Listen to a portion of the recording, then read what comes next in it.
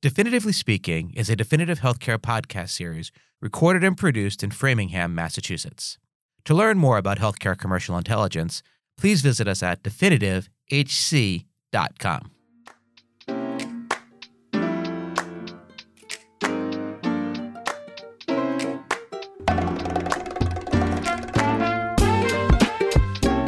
Hello, and welcome to the latest episode of Definitively Speaking, the podcast where we have data-driven conversations on the current state of healthcare. I'm Justin Steinman, Chief Marketing Officer at Definitive Healthcare, and your host for this podcast. Today, we're going to take a slightly different take for this podcast. Instead of talking about data-driven intelligence in healthcare, we're going to talk about the actual data itself, specifically in the field of genetic testing. Genetic testing is having a bit of a moment, if you will, with the market expected to more than double over the next 5 years and reach $10.3 billion. And with all that testing, we're going to create an incredible amount of data. And so the question that we want to explore today is, what do we do with all that data and how can it improve healthcare? To help answer these questions and a whole lot more, I'm joined today by Kamal Gogineni and Dr. Rakesh Patel from Invitae, a leading medical genetics company. According to their website, Invitae's mission is to bring comprehensive genetic information into mainstream medicine to improve healthcare for billions of people. Invitae's goal is to aggregate the world's genetic tests into a single service with higher quality, faster turnaround, and lower prices. Kamal and Rakesh joined Invitae in 2021 when they sold Medneon, the company that they had founded in 2018, to Invitae. Kamal is now the president of digital health at Invitae, and Rakesh is a practicing radiation oncologist at Good Samaritan Hospital in San Francisco, as well as chief medical officer for digital health at Invitae. Gentlemen, welcome to Definitively Speaking. Thanks, Justin. Thank you. Glad to be here. So Kamal, let's start with you. I just read the About Us paragraph from your website, and it seems like you guys are doing a lot. And I mean that in a really good way. But for all of our listeners out there, can you explain who Invitae is and what it is you all do? Invitae provides DNA testing in oncology, women's health, cardiology, the rare diseases, neuro, and newborn. Our digital health and data platform businesses help identify patients through early detection, and we're building genome management information across a patient's lifetime. The genome information can be shared on a global scale to diagnose more patients correctly, earlier, bringing therapies to market faster.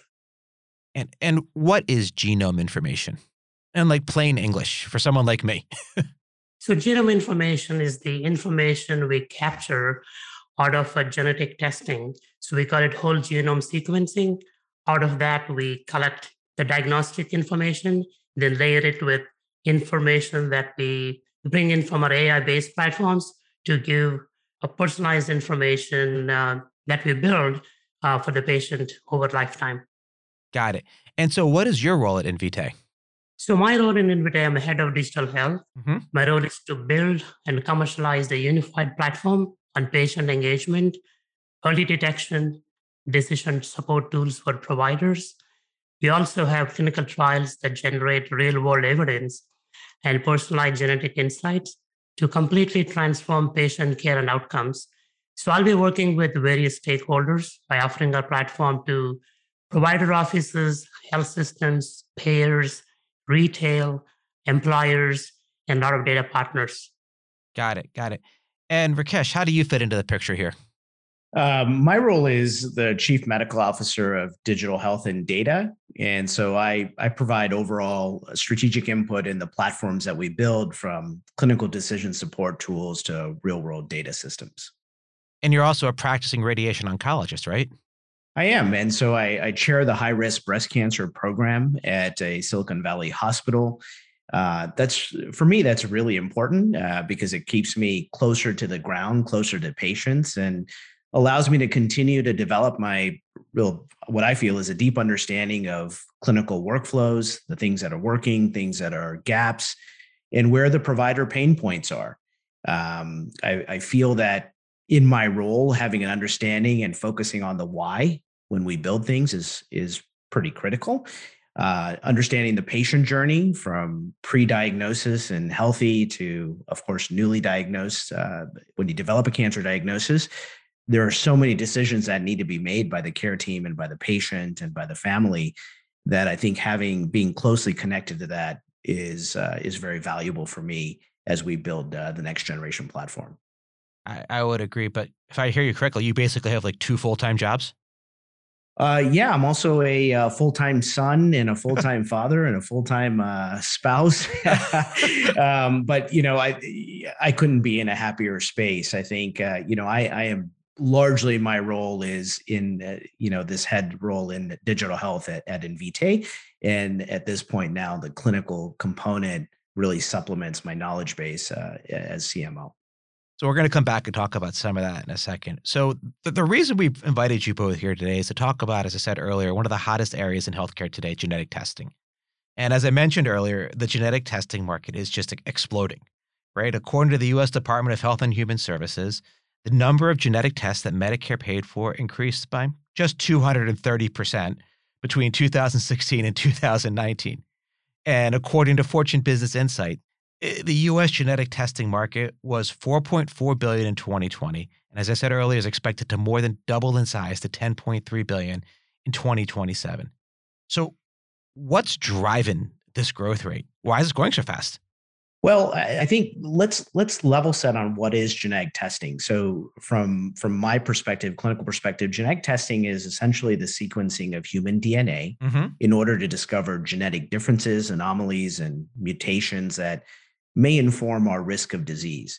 And when we think about genetic testing historically, it really gets its roots in germline or hereditary mutations that we're born with and inherit from our parents, that actually predispose an individual to a disease risk. And if we understand that risk and understand those variances, well, then there's a belief that we may be able to catch disease early or prevent it altogether, which would be of course the holy grail. But this understanding of genomic information also now more and more so, especially in oncology, also has an impact on personalizing treatment regimens because there are so many novel therapies now that have been born that leverage this difference in tumor biology or tumor mutations that allow us to develop precision medicine. Got it. So you covered a lot of interesting things there. Let's go back and talk a little bit about some of this precision medicine that you were talking about. That feels like another one of those great big buzzwordy things. How close are we to precision medicine? Or almost controversially, I could say, it's always been precision medicine. My doctor talks to me and he prescribes the right drugs for Justin, which might be different than the drugs for my wife or my son or the person next door. Talk to me about some of this. Yeah, it's a great point, and you're right. I think the couple buzzwords here are personalized medicine, precision medicine. So, the goal for us is to really individualize a care path, give the right treatment to the right patient at the right time, at the right dose, managing outcomes with some of the impact on quality of life. Treating the patient holistically.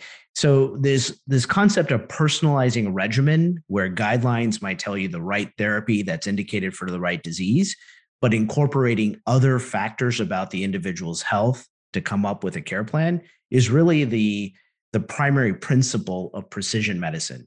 Now, we're offering that pretty routinely now and leveraging our understanding of genetic information. Again, in that context, precision medicine is developing drugs, oftentimes, or other therapies that target those molecular alterations in a very specific way so that you can eradicate the bad cells while preserving the good cells. So, as a patient, how do I know if genetic testing is right for me? Is this something I go ask my doctor for? Yes, in fact, it's readily available, and most specialists, certainly in oncology, are incorporating this in their decision tree more and more upfront. And in other cases, virtual care networks have risen up, especially during the pandemic, where you can actually meet with a genetic counselor and an expert to assess whether it's beneficial for you. The cost of testing has come down dramatically, and in many cases is just a couple $100. Who's paying for all this testing? Is my insurance paying for it? In many cases, it is as the evidence continues to mount and as the guidelines incorporate genetic testing as a routine and, in fact, important component of developing these personalized care paths. Insurance is covering it, and in fact, it's oftentimes mandatory to to determine the right treatment for a given patient. But in cases where there is curiosity or there is a predisposition, the cost of testing is as low as $250. So patients can actually ask their provider or even ask some of these virtual networks whether they can access this testing. Got it. That's amazing that prices have just come down so much. So humor me for a second here as I think about this. When I think about genetic testing, and again, you could probably fit everything I knew about genetic testing before this podcast in like a thimble, and it would be a very small thimble. But when I thought of it, I thought of 23andMe. So how is what you're doing different than like a 23andMe? Yeah, it's a good question. 23andMe has done a great job of patient engagement, and I think has played an important role in the field of genetics in the sense of creating awareness that information and variations in our DNA can actually inform risk. The difference here, though, is that it's really about discovering variation that 23andMe does for a plethora of different cases, not to be mistaken with clinical grade testing, where there are certain diseases that we want to understand more information about and that go deeper into the various ways that mutations present, as well as making sense of that information for true clinical decision support so that that information can be incorporated in developing a treatment plan. So in short, 23andMe does a good job of understanding variations, but may not be at the level of depth that a clinical grade genetic testing would allow physicians to make shared decisions from. Got it. So I have one more question on the genetic testing before we kind of go into some of that. It's kind of almost like a personal question for you, Rakesh. Sure. You've been practicing medicine probably for about 20 years. I imagine when you started, genetic testing was just kind of like not really prevalent or out there. How has that changed how you've practiced medicine? Oh, it's a great point. In fact, I have been practicing for 20 years, and we were not trained in routine use of genetic testing, even for BRCA and those that are very common now. And so this is a new field. It's very challenging for physicians, clinicians to keep up with the changing guidelines, with the changing evidence, and not to be outdone by the changing therapies that are available based on those results. So I would say it's dramatically changed. It's actually what keeps it very exciting as an oncologist, because we have so many more tools in our toolbox that are available for patients. We have patients with stage 4 disease that end up being cancer-free. And 20 years ago, that would be very uncommon. That's unbelievable, actually. I mean, just so you think about it. Yeah. Wow. All right. So I get it. Like genetic testing is giving us all sorts of new information that we never had access to. And it's creating this explosion of new data. The challenge with any sort of massive data growth, right? And, everybody kind of works in data. We're all living in a data world is what do we do with it? One of my favorite sayings is we're awash in data and you're lacking any intelligence from it. So you're both running a business called Digital Health at Invitae. Digital health is one of those weasel words that can mean almost anything, right? So the FDA defines digital health as the broad scope of digital health includes categories such as mobile health, health information technology, wearable device, telemedicine, telehealth, and personalized medicine. From mobile medical apps and software that support clinical decisions doctors make every day to artificial intelligence and machine learning, digital technology is a driving force or a driving revolution in healthcare. End quote from the FDA website. So that's pretty super encompassing, covers multiple industries and use cases. What does digital health mean in the context of genetic testing and more specifically at Invitae? So digital health is a new division at Invitae. Our mission is to detect diseases earlier, risk stratify, and help individuals manage their predisposition to a certain disease or cancer over their lifetime. Based on our precision screening assessment or clinical decision support tools, we believe they will help providers access the right DNA test at the right point of care throughout the patient journey. These tests will have personalized insights for individuals based on their genes, mutations, and variants to help improve quality of life, manage the disease for better outcomes, continued patient awareness, and engagement that helps in shared decision making. So that's kind of what we're excited at Invitae. As a cancer patient using this? Is the oncologist using this? Is the person doing the billing at a hospital using this? Who's looking at this digital health platform and what are they learning out of it?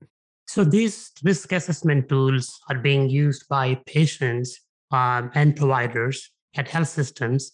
So risk assessment and early detection saves billions of dollars. Our platform right now has digital engagement tools helping patients intake on personal history, family history, and we also have interactive digital chat. So this is the important component of the digital health platform to keep the patient and the provider engaged. So over the time, using our preparatory risk assessment tools, patients can be identified sooner for screening, risk stratified, qualified for supplemental imaging and DNA test. So a lot of things happen before the DNA test because we want to make sure that we're identifying eligible patients for DNA tests. So that's where all the tools become very important. Rakesh, from a provider perspective, how are you using digital health? Yeah, it's a great question. Digital health tools are essential. Frankly, the onslaught of evidence and therapies and decisions that we make, I often say that, cancer is one of the most decision-dense diseases. Patients need to make complex decisions. Providers need to keep track of complex pathways that are ever changing. And so for me, digital health tools are required to make sense of all of that.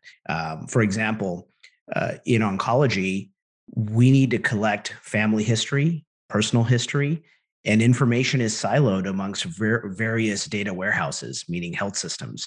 And for me to make a multidisciplinary, cohesive decision for a patient, I need access to all of that information at the point of care, meaning when the patient's in front of me in clinic, or at a tumor board where all the experts are discussing the patient's case.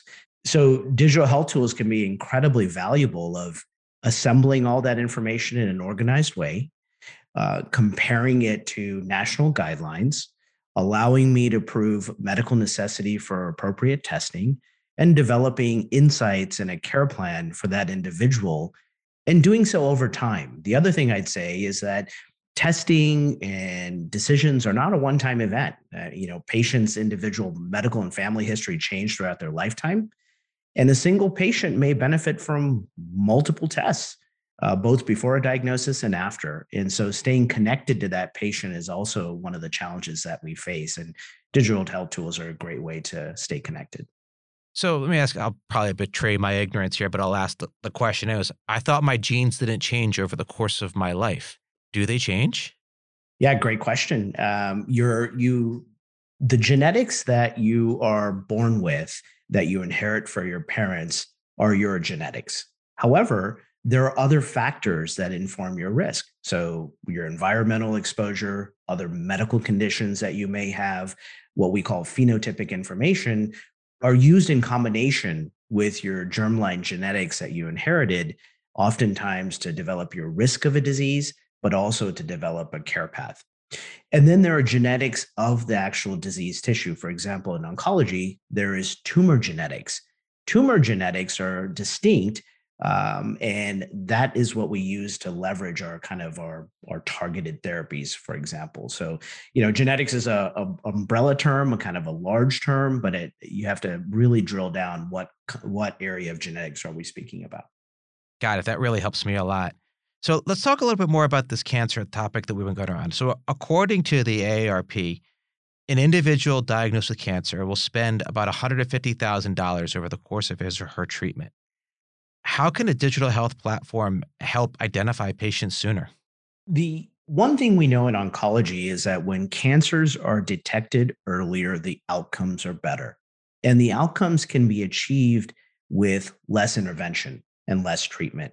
So one of the goals in oncology, I often say that the best way to treat a cancer is to never get one.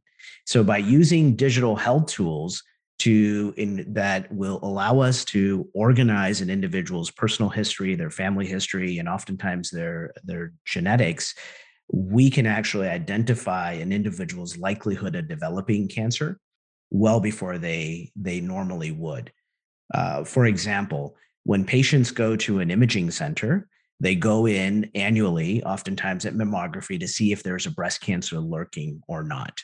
And we have various risk factors, including breast density and others, that tell us whether an individual is at a higher than average population, elevated risk, or a lower than average population, meaning maybe we can adjust the cadence of that screening procedure or imaging. Very similarly, by incorporating some of these tools that pull on risk calculators, as well as these guidelines, we can take very early intervention so that if an individual is going to have a breast cancer diagnosis, by making a recommendation for an MRI, for example, of the breast, or understanding a genetic predisposition, we can go proactively find a cancer when it's stage 1 versus when it's more advanced. And therefore, not only are the outcomes better, but the cost is more effective. But you can't actually prevent cancer, can you? Well, sure, you can. If let's say that you're born with a genetic predisposition, let's say BRCA, Okay. and you identify that before you develop a diagnosis, you can take proactive measures. For example, a bilateral mastectomy, like Angelina Jolie, where was born with this predisposition, where her now subsequent risk of developing breast cancer is dramatically low, almost down to zero in that case. And are there other types of cancer where there are the equivalent type of preventative measures available? Yes, in fact, we have screening procedures. Oftentimes, having a genetic predisposition gives us a roadmap or a playbook for the patient to be more proactive in procedures such as colonoscopy, supplemental imaging beyond a breast mammogram, and others. And the list go on, for example, in other cancers. And it's important to realize that a specific genetic mutation may inform more than one cancer risk. And oftentimes, the other adage to know is that if you identify a genetic predisposition in an individual that already has cancer, for example, then we may be able to prevent disease in all of her or his DNA relatives, right? And those individuals. So oftentimes, the best way to identify risk or elevated risk is through an affected family member. And so this importance of this cascade or family member testing is also a very important initiative in digital health for us. So are you like selling like family packs here? Buy one test, get one for your spouse? Well, cancer affects families, and I think as does health risk. And I'm certainly an advocate of using this digital engagement to identify risk before disease. And families are very proactive to help each other oftentimes. That's great. There's got to be a population health angle here, right? I mean, as I think about this at a macro scale. So population health, pretty much, cancer and the many issues associated with it have significant impact on public health at multiple levels in the US and worldwide. Years of life lost due to premature deaths, the economic burden due to lost productivity, and the cost associated with illness and therapy, and the long-term effects of cancer and its treatment on the quality of life of survivors take an extra toll. It costs us billions of dollars, and that's kind of where we want to the risk assess at the population health level, because a proportion of patients that develop cancer have a genetic predisposition that they're born with, just like how Rakesh explained before, and thus often have a preventable cancer. The goal is to know it sooner. So by moving risk assessment upstream from specialists and involving primary care providers and ultimately the patients themselves at the population health level, we can really move the needle, stop the cancer, and early intervention will save billions of dollars on the health system and improves quality of life. This is almost like, we talked about precision prevention, if you will. That's correct. Kind of a really interesting concept. So, Rakesh, continue my medical education by podcast here, as I'm just learning a ton. So we talk about pharmacogenomics, another one of those things. And so that's obviously, what is pharmacogenomics? Instead of me defining it, why don't you define it? Have an expert say something. Sure. Pharmacogenomics uses genomic information to study individual responses to drugs and helps healthcare providers choose the right drug for the right individual patient. Got it. And is that the next step? Kind of, we start with our genetic testing and then we kind of go to this next step of pharmacogenomics? Yeah, I think rather than thinking about it as a next step, I think they're all important inputs to tailoring treatment. So for individuals that require medication as a component of their treatment, I believe that pharmacogenomics is essential because you really, by understanding the unique genetic characteristics, we can kind of replace the one-size-fits-all approach of dosing and drug selection that is commonly used today and really tailor-make the recommendation. We spent a lot of time today talking about cancer and genetic testing. And look, I mean, cancer, according to the US CDC, more than 1.6 million people are diagnosed each year and, more than 600,000 die from it. So it's a really critical area for us to be focusing genetic testing on, excuse me. What other diseases are really good targets for genetic testing to kind of do more of this precision prevention? So we're expanding from cancer to other offerings: cardiology, women's health, pediatrics, urology, behavioral health, and of course, pharmacogenomics we just discussed. So we're also conducting real-world evidence clinical trials. We now have 19 health institutions participating, so paving a real-world evidence strategy so we can develop more clinical decision support tools for our providers, deeper clinical insights so we can help pharma cut down the time in discovery, regulatory approval, and patients' response to treatments and outcomes. And all this is great insights for pharma to help develop new drugs and also rely on the genome information that we're going to provide. Got it.